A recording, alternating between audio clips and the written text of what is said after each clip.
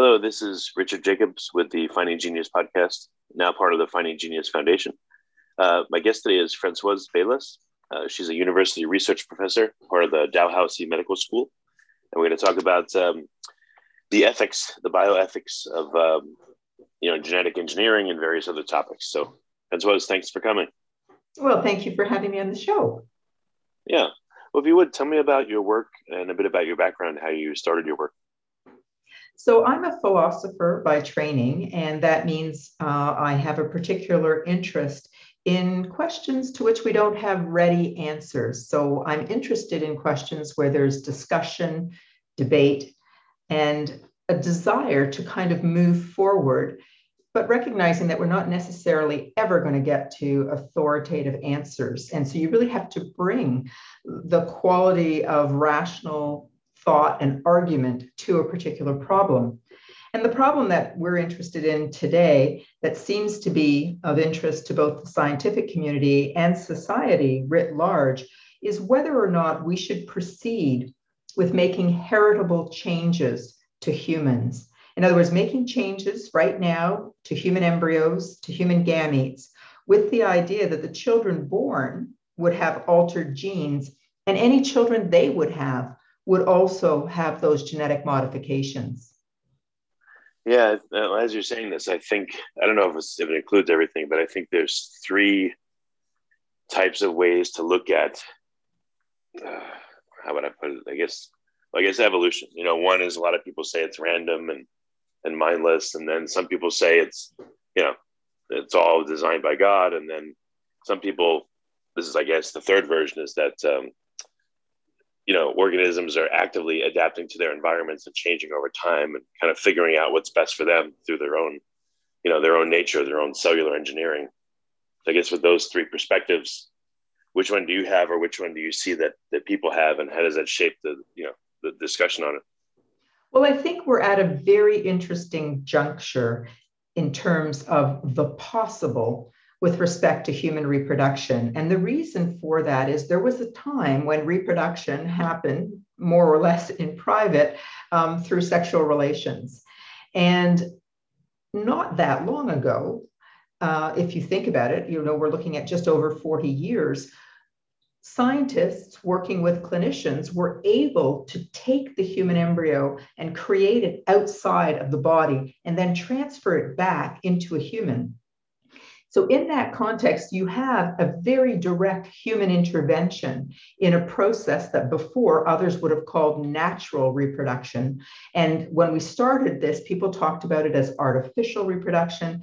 Today, we talk about it as assisted human reproduction. But what you have is that became, if you will, a platform on which we were able to add a number of different kinds of interventions. And so one of the ones that many people will have heard about is prenatal testing, pre-implantation genetic diagnosis. So the prenatal testing is what would happen if you're reproducing in a traditional way and people are trying to get access to information about the developing embryo or fetus within a woman's body. But with pre-implantation genetic diagnosis, which was developed in the early 1990s, the embryo is outside of the body, and scientists are able to biopsy the embryo and look at some of the genetic information, and on that basis, make a decision to either transfer that embryo to a uterus for reproduction or not transfer the embryo, but rather discard it or use it for research purposes. So what you have there is the move from, if you will, a natural kind of way of reproducing to a way of reproducing that includes human intervention. But the human intervention is in the context of selection. You are choosing or not to transfer a particular embryo because it does or does not have certain traits. Well, today we're on the cusp of doing something very different. So we are moving from selection to design. And we have the first births in the last 10 years. I say the last 10 years because we've had children born through a technology that involves mitochondrial donation. We've had children born with ooplasm transfer. And in 2018, for the first time, we had twins born following heritable genome editing. And so, if you will, that's the trajectory I see. We've moved from natural reproduction, that's about sexual relations, into a context of assisted human reproduction, where people are able to manipulate the gametes in the embryo outside of the human body and make decisions about which embryos are transferred. And then we move to the final stage where we're actually manipulating that genetic material, changing that genetic material because we've made a decision that we don't like some of the traits that this embryo would have were it to be transferred and to go on to reproduce another human. Well, all right. So what are some of that you've observed, some of the top ethical, like hot points or issues surrounding this? Well, I think one of the important things to appreciate is that this genome editing technology is actually welcome in a broad sense because it portends the possibility of being able to offer therapies, treatments to people that have certain conditions where we're able to identify a genetic cause. So what's really interesting and important to appreciate about this technology is that it can be used on different kinds of cells. So we have two kinds of cells, basically non-reproductive cells, which are our somatic cells, and reproductive cells, which are the sperm and the egg, for example. So in that context, what happens is if we make changes to somatic cells, body cells, non-reproductive cells, so I'm talking, skin cells, blood cells, brain cells, we're actually able to make changes, hopefully, to those tissues in order to treat diseases. For example, sickle cell disease or Duchenne muscular dystrophy or what have you. The difference, though, is that if you make changes to the reproductive cells, those changes, if you will, do not die with the patient. Because you've changed the reproductive cells, it not only changes the being that will be born, but any of their progeny. And so many people see that as a flashpoint. They see that as a moral dividing line. It's the Rubicon. It's something one should not step over, if you will. So many people are prepared and enthusiastic about being able to offer what we call somatic human genome editing, so that we can offer therapeutic interventions to people who are suffering currently because of certain genetic conditions. But that's different from actually starting to manipulate gametes, to manipulate sperm and egg, to ensure that people with particular traits are born and that all of their children and their children's children will carry on with these genetic modifications. Well, I guess right now, if someone smokes, looks like they're affecting their children, their children's children, possibly, so epigenetic change, I guess, already is a behavioral form of heritable change. But this is, man-made, I guess, by a third party instead of the person themselves, or, brought to bear. So what are the pros and cons that you're hearing? I'm sure you're in a lot of debates about it. So what do you hear are the main issues? Well, I think there are a number of issues here. And so I think it's absolutely important to pay attention, as you've alluded to both environmental and genetic factors on persons' development of their traits. So I don't want anybody to think that we are just our genes. We are not. So we do need to pay attention to what we call gene-environment interaction. We do need to recognize that who we become is also a function of our environment and our genes interacting with our environment. So yes, there are many ways in which we affect our children, and it's not just in terms of the genes we do or do not transmit to them. But I think one of the things that people are particularly concerned about are the ways in which this technology could be used to entrench discrimination, could be used, if you will, to introduce a new kind of techno-eugenics, could actually result in harm to the children that would be born following this technology.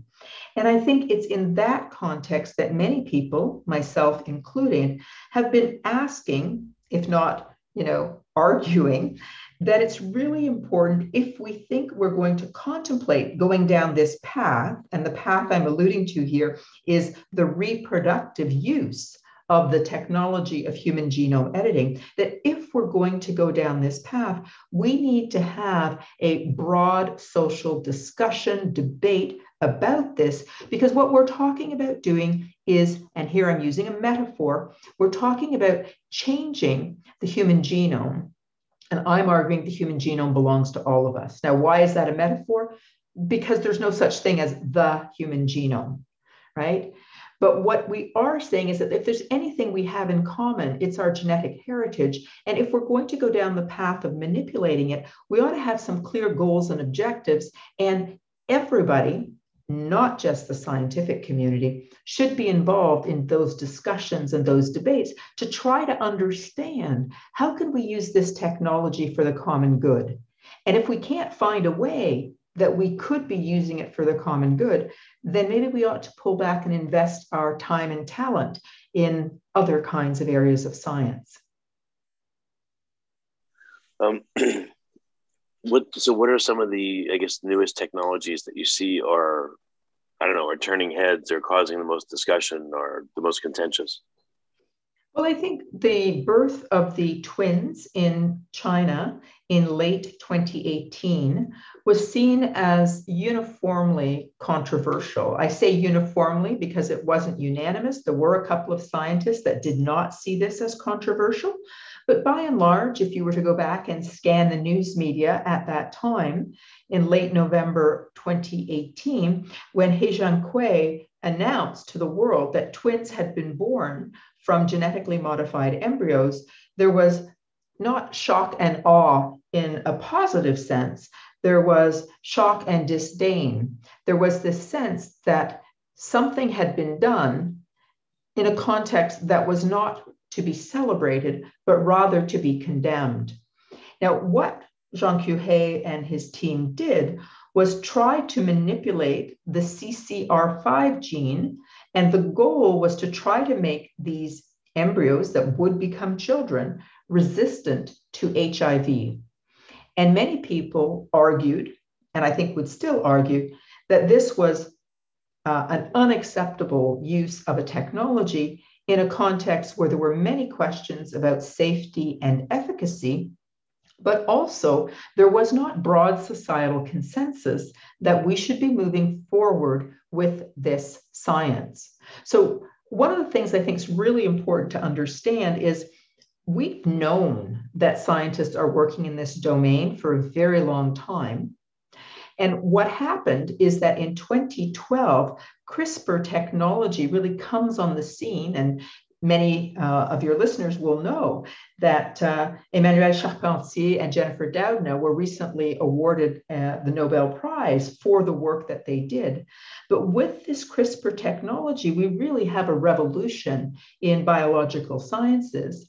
And it's in 2015 that we have the first published paper showing a research team making genetic changes to human embryos. Now, the 2015 research that was published did not include the transfer of those genetically modified embryos. So this were researchers working in a lab with what are called non-viable embryos, coming up with conclusions showing issues in terms of safety and inefficiency. And in that context, the world responded to say this was premature.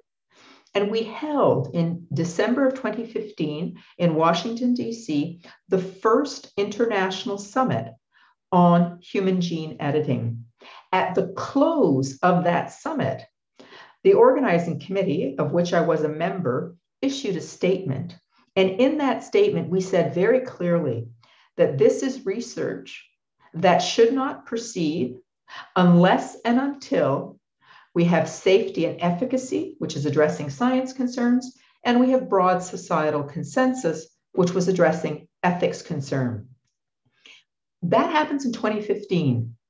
3 years later, we have the announcement that twin girls have been born from this very technology that 3 years ago we said should not proceed without evidence of safety and efficacy and broad societal consensus.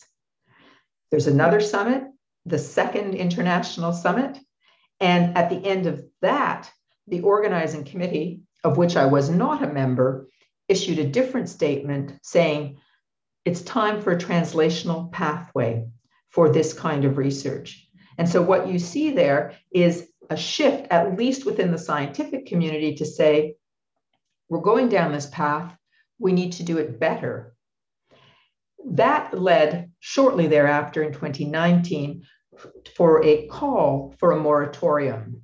And the purpose of that moratorium was to actually provide the time for debate and discussion that could hopefully move us towards broad societal consensus. So just to sum up, my own view, and I think it's transparent from the fact that I was part of the 2015 First International Summit Organizing Committee, is that this is an area of science that is controversial and about which the world, society, has the right to participate in discussions and debate about where this goes. It's too important to be left to the scientific community alone. So we need to address issues of safety and efficacy. We need to address issues of broad societal consensus. The twins that you were speaking about, so I guess now they'd be 3 years old if they're still around. Is anyone, do they go in for testing? Are they okay? Is anyone looking at them? So the two twins were given pseudonyms, Lulu and Nana. And in fact, we know very little about them.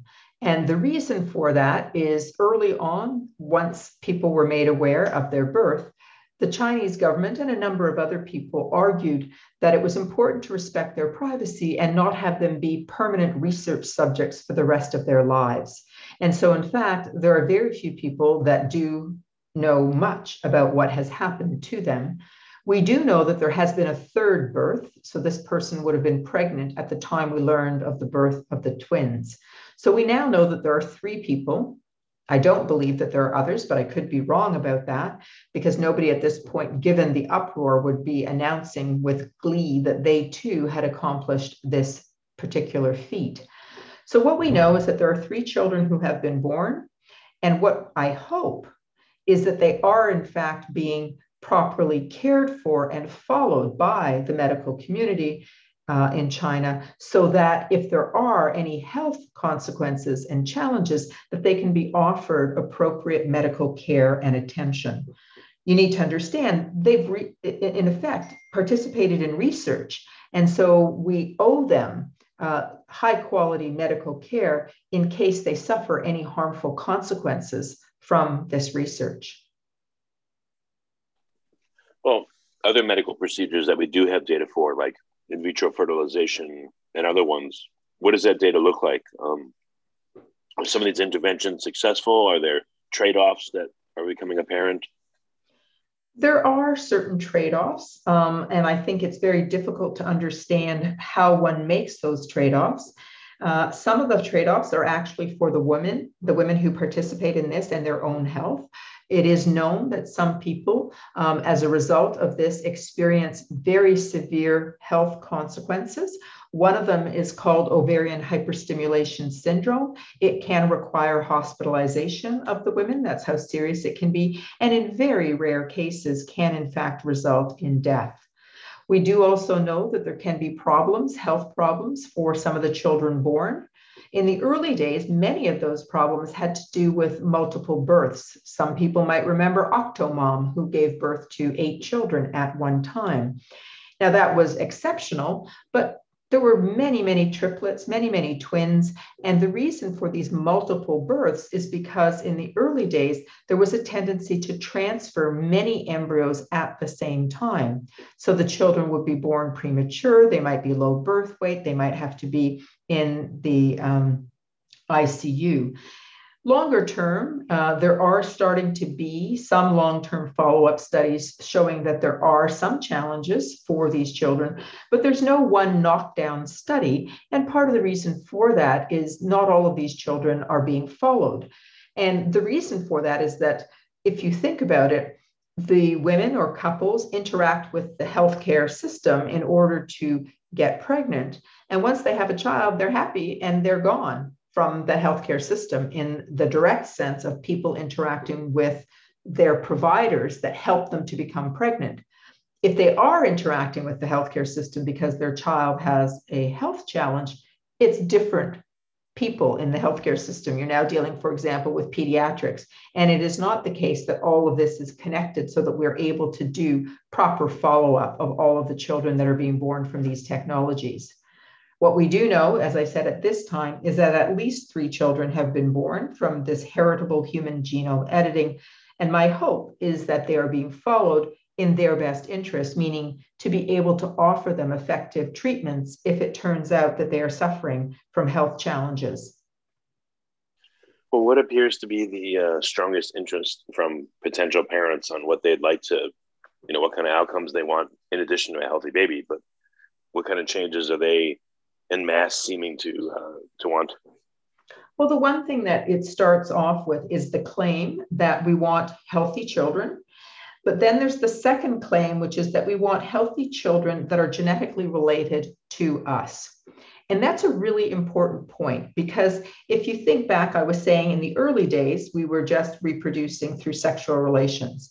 We then move into a stage where we have assisted human reproduction. And I described the IVF when we make the embryos in vitro fertilization, so fertilizing the egg outside of the human body.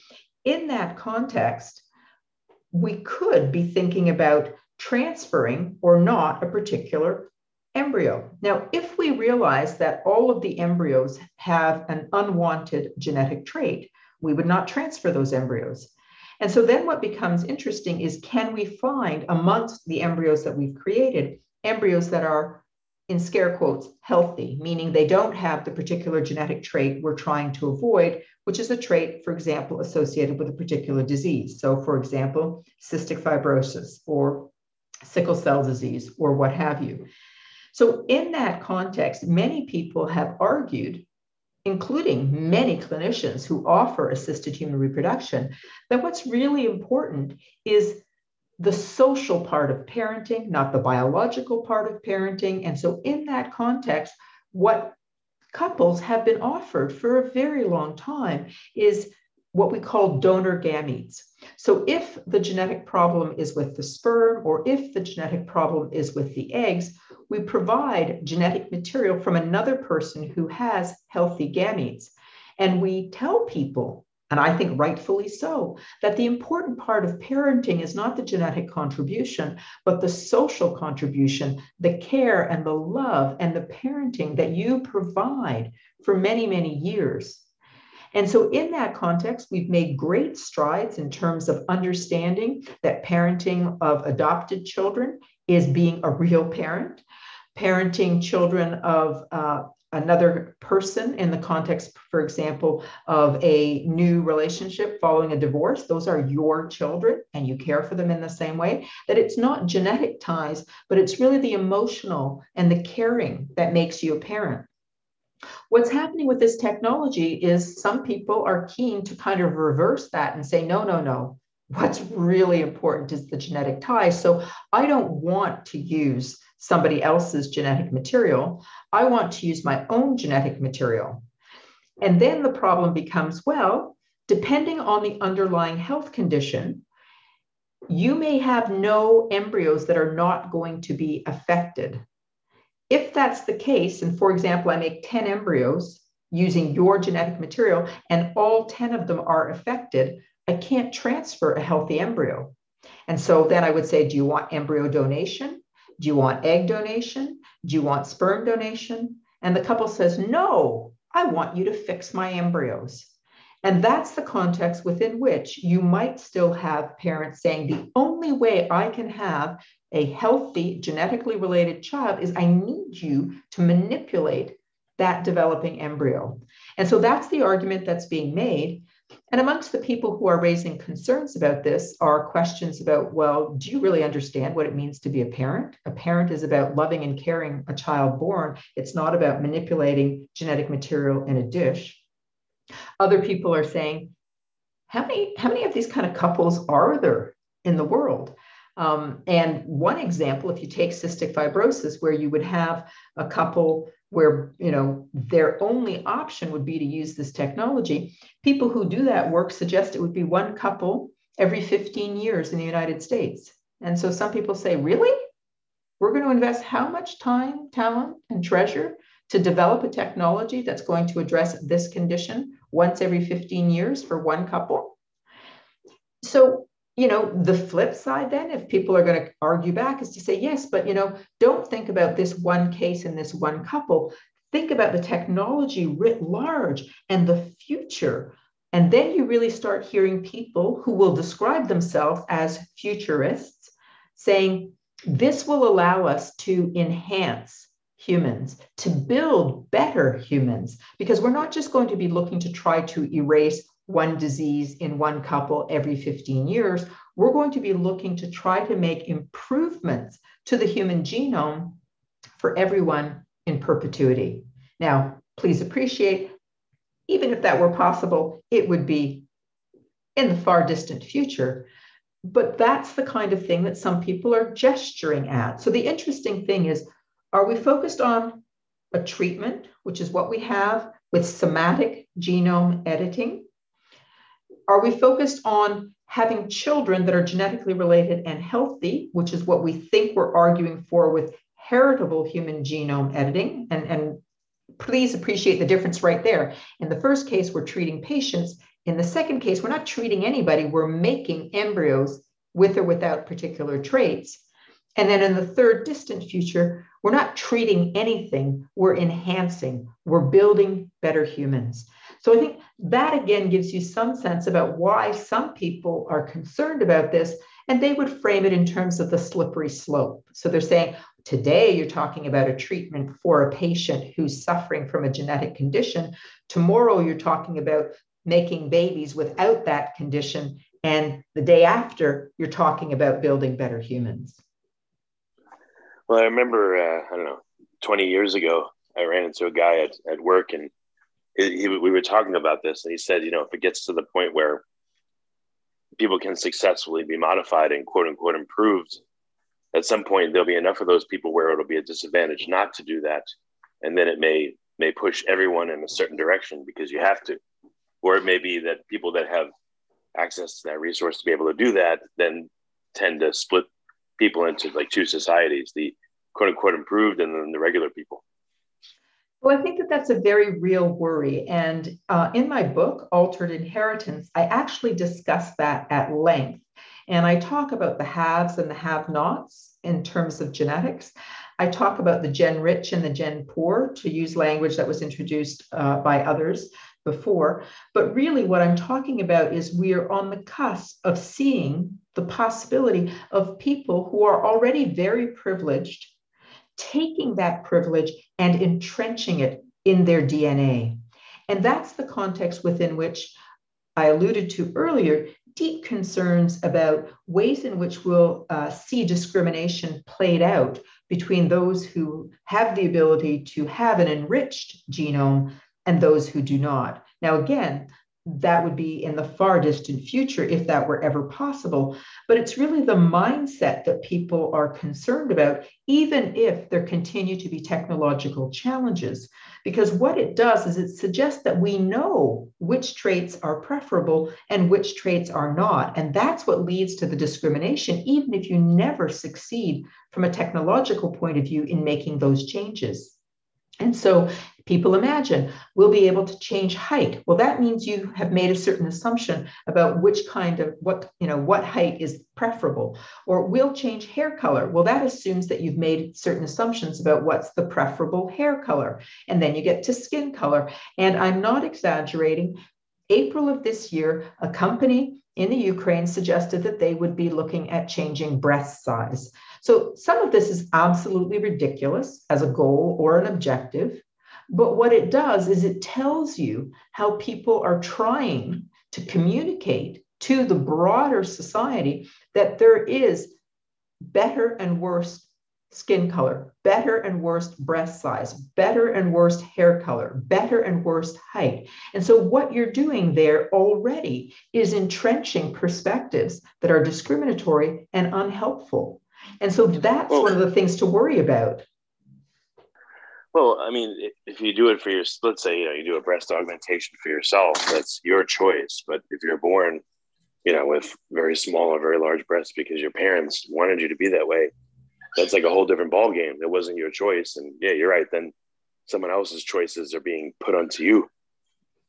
Well, I think the reality of it is at some level, just choosing your sexual partner is making a choice that has implications for your offspring. So, in some sense, you're just changing where the locus of the decision making is.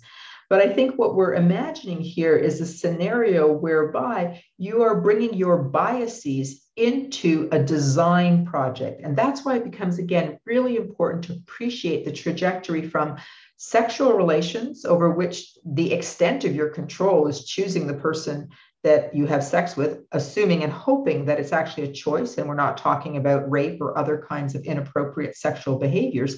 But that's the limit of your control or constraint, to moving into assisted human reproduction, where you might be going through a catalog to pick your sperm donor, or you might be using pre-implantation genetic diagnosis to pick one embryo over another, to where some people imagine the future with this new technology of genome editing, where you're actually saying, this is a trait I want to build in, or this is a trait I want to remove from this developing embryo or from this sperm or this egg. And that's very different from saying, I have 10 embryos in a dish in front of me, I've done some testing, and I'm going to pick this embryo, which is an embryo that was available for me to choose from, versus me taking that same embryo and manipulating it. Because when I do that manipulation, I'm bringing in a different order of decision making with respect to what is or is not acceptable. So what are some of the upcoming watershed moments as you see? Are there experiments currently in play that we're waiting for the results of that'll really, guide these discussions, or like what's going to be happening over the next couple of years, you think, in this field? Well, I think one of the things that's especially interesting is I made reference earlier to the first international summit that was held in 2015, second international summit held in 2018, and the third international summit is going to be in London, England in March of 2022. So I think it'll be very interesting to see what the conversation looks like at that point and where the emphasis is in terms of the acceptability of heritable human genome editing. But I think the other thing that's really interesting is the backdrop against which this conversation is happening. And that's because independently, I did some research with colleagues where we surveyed or attempted to survey as many countries as possible in the world. And we managed to get information about 106 countries. And for those 106 countries, we actually found documents in 96 of the countries. And of those, 75 actually completely prohibit this kind of research. So I think that's especially interesting to see the difference between, approximately 200 countries in the world, and 75 of them already explicitly prohibit this kind of research. Sorry, Richard, I don't know if you can hear it, but your mute was off, and all through that answer, there was a lot of other sounds that may be part of the recording. I'm sorry about that. Do you want to re-record it, or should we just leave it? I don't know what happened with the equipment. I'm sorry. I don't know. I think I might, just because I know that I got distracted even trying, because I think I was hearing birds and a whole bunch of other things. I'm not even sure what I said. Okay, yeah, if you wouldn't mind. So I'll just rephrase the question. Well, editor will take that part out. Perfect. So what I mean, essentially in condensation, over the next few years versus the next 20, what do you think some of the issues will be that will come up, and what do you think are some of the technological possibilities? Well, I think there's a number of challenges for the coming years. One of them actually is going to be some changes, I think, improvements with respect to the science. And that's because there are a number of people working on something called base editing or prime editing, where instead of making changes to segments of the DNA, they'll actually be able to just go in and look, if you think about it in terms of changing, one letter. So people talk often about the sort of the book of life, and people know that it's sort of a string of letters. But the base editing or the prime editing is probably going to be a major shift in terms of the possible, in terms of how we think about that.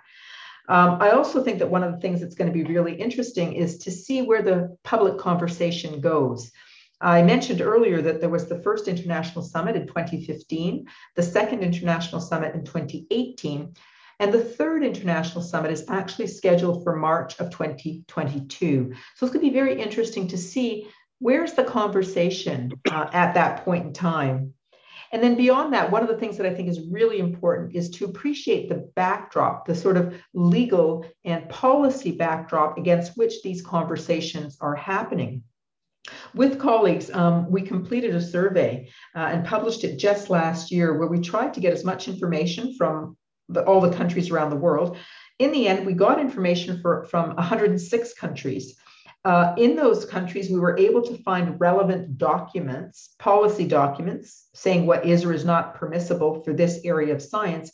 And we found those documents for 96 of the 106 countries. And of those 96 countries, 75 explicitly prohibit this area of research. None explicitly permit it. And so I think one of the things that's going to be very interesting is how's the conversation going to go? Are we going to see an increase in the number of countries that prohibit this kind of science? Or are we going to see a shift in terms that prohibit it to some who might permit it? Are we going to see international treaties? Are we going to see changes made in terms of where the science is taking place? So I think there's a lot up in the air right now in terms of what will happen, what will be seen as possible, but how will people try to shape this, and whether or not we can find a way of moving towards some kind of broad societal consensus. Well, very good. Francoise, what's the best way for people to find out more about your work and then to keep tabs on these issues? Well, if you're really interested in this topic, I really would highly recommend my book, Altered Inheritance. And the reason is I think the book, which was written for the general public, does a good job of explaining the science in a really simple way, explaining what are the ethical issues, why do people want to use this science, why are people worried about this science? But it then goes on and tries to achieve the goal of public empowerment. It's trying to say, if you are interested in these issues, here's some of the things that you want to think about. Here's how you can weigh into the debate, the discussion, the conversation. So I think that's the first thing I would suggest. The second thing I would suggest is pay attention to what's happening globally. In just a few weeks, the World Health Organization will be issuing reports on the governance of human genome editing. So I would say definitely keep an eye out for that. And more generally, if you're interested in this, you can certainly Google my website, which is just my name, francoisebaylis.ca, and you'll find a lot more information there as well, and not just about this topic, but a range of topics in bioethics. Well, very good. Well, Francoise, thank you very much for coming on the podcast. I appreciate it. Well, great. Thank you. And I hope there's something there for all your listeners. All right, hold on one second.